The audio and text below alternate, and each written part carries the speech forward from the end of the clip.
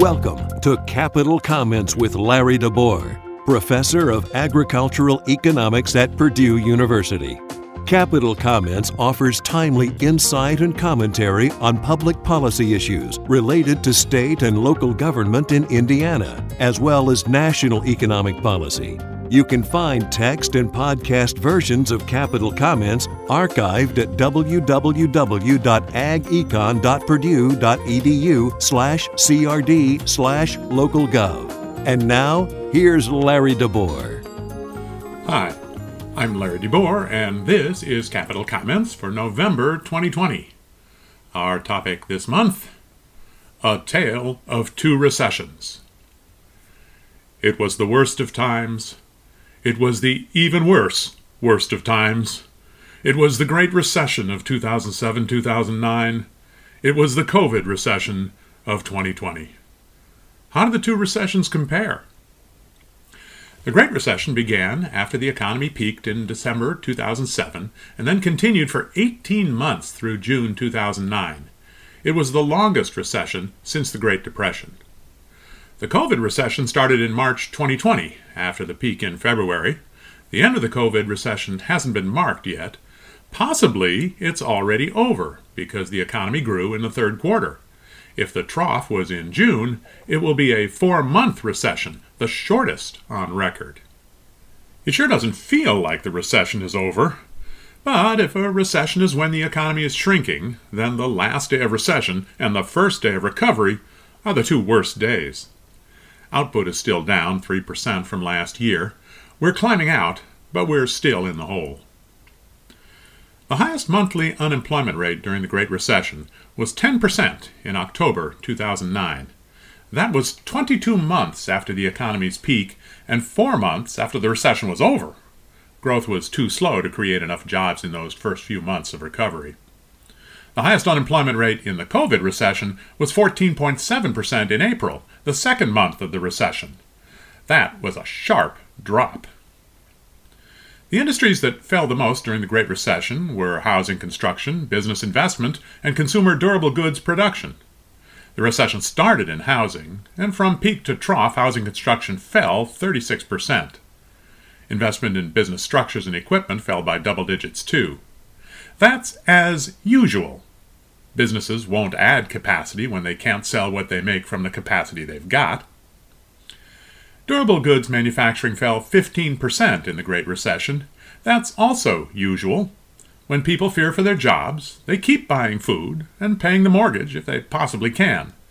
But the new car, the dishwasher, a bedroom suite? Maybe later. The COVID recession could hardly be more different. Housing construction is up since the fourth quarter of 2019. So are durable goods purchases. Business structure investment is down a lot, though equipment investment has dropped just a little. But consumer service production is down 8%. It never declined during the Great Recession. Services require face-to-face contact, which people avoid if they can. Social consumption spending is down. Retail sales tell more of this story. Compare sales in February and September. Online sales are up. Clothing store sales are down. Grocery store sales are up. Restaurant sales are down. And the strange one, motor vehicle sales are up, but gasoline sales are down. People shop online to avoid exposure. People shop in grocery stores rather than lingering in restaurants. People buy cars to avoid public transportation. People are telecommuting, so they're driving less. There was a financial market panic during the Great Recession. Corporate bond interest rates spiked in October 2008 and remained high into 2009. The Standard & Poor's 500 stock market index fell more than half. The Federal Reserve responded by cutting its policy interest rate to near zero, but not until December 2008. The COVID recession scared financial markets too. Interest rates spiked for just 2 weeks in mid-March. The Fed cut its policy interest rate to near zero right away on March 15th. The S&P 500 index is higher now than it was in February, and interest rates are near record lows. How do the recessions compare? The Great Recession was a long 18-month slide. Construction and manufacturing were hit hard. Financial markets panicked, and that choked off credit. The COVID recession was sharp but short. Social consumption spending was hit hard. Financial markets thought about panicking but didn't, and credit appears to be abundant. Recovery from the Great Recession took a long time. The unemployment rate didn't touch 5% again until September 2015, more than 6 years after the recession's end.